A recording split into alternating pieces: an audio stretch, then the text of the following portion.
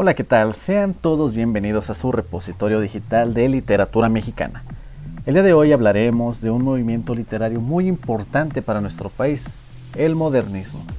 Quisiera mencionarles a un autor en específico, Amado Nervo, nacido el 27 de agosto del año de 1870 dentro de Tepic, México. Sus primeros años de vida fueron marcados por dificultades económicas, esto debido a que muere su padre a la edad de 9 años. Sin embargo, cursa sus estudios primarios en la población de Michoacán, donde fue bastante resaltante académicamente por su alta inteligencia y comprometimiento con los estudios. Luego en Zamora se dedica a estudiar ciencias y filosofía.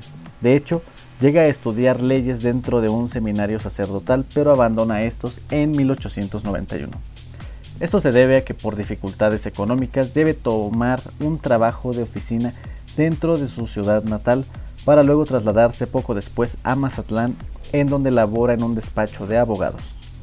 Ya en 1894, él empieza a ser conocido como escritor, por lo que en Ciudad de México llega a colaborar para la revista Azul de Manuel Gutiérrez Nájera.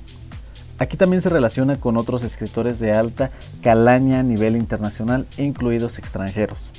También redacta para periódicos como El Universal, El Nacional, y es el 24 de octubre de 1897 que toma el puesto de director en el mundo cómico de El Mundo.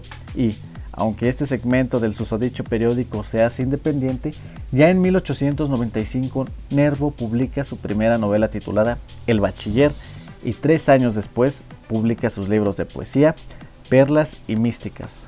Además, aprovecha este impulso para fundar y dirigir su propia revista en conjunto con Jesús Valenzuela, llamada Revista Moderna. En 1900 viaja a París a la Exposición Universal para trabajar como corresponsal de El Imparcial.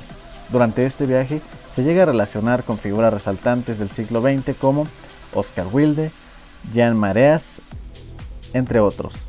Además, toma la oportunidad para viajar por Europa y tener la inspiración de escribir diferentes obras entre 1901 y 1905.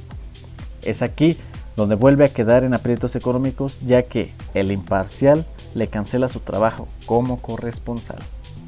Ahora bien, estos son parte de sus datos biográficos y me gustaría darles a conocer una obra muy importante que hay que destacar de él.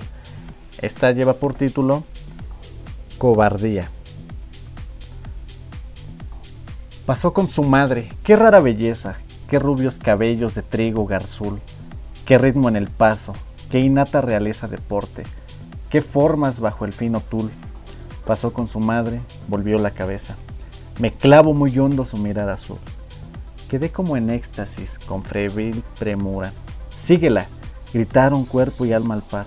Pero tuve miedo de amar con locura, de abrir mis heridas que suelen sangrar. Y no obstante toda mi sed de ternura, cerrando los ojos, la dejé pasar. Este es un fragmento del poema Cobardía de Amado Nervo.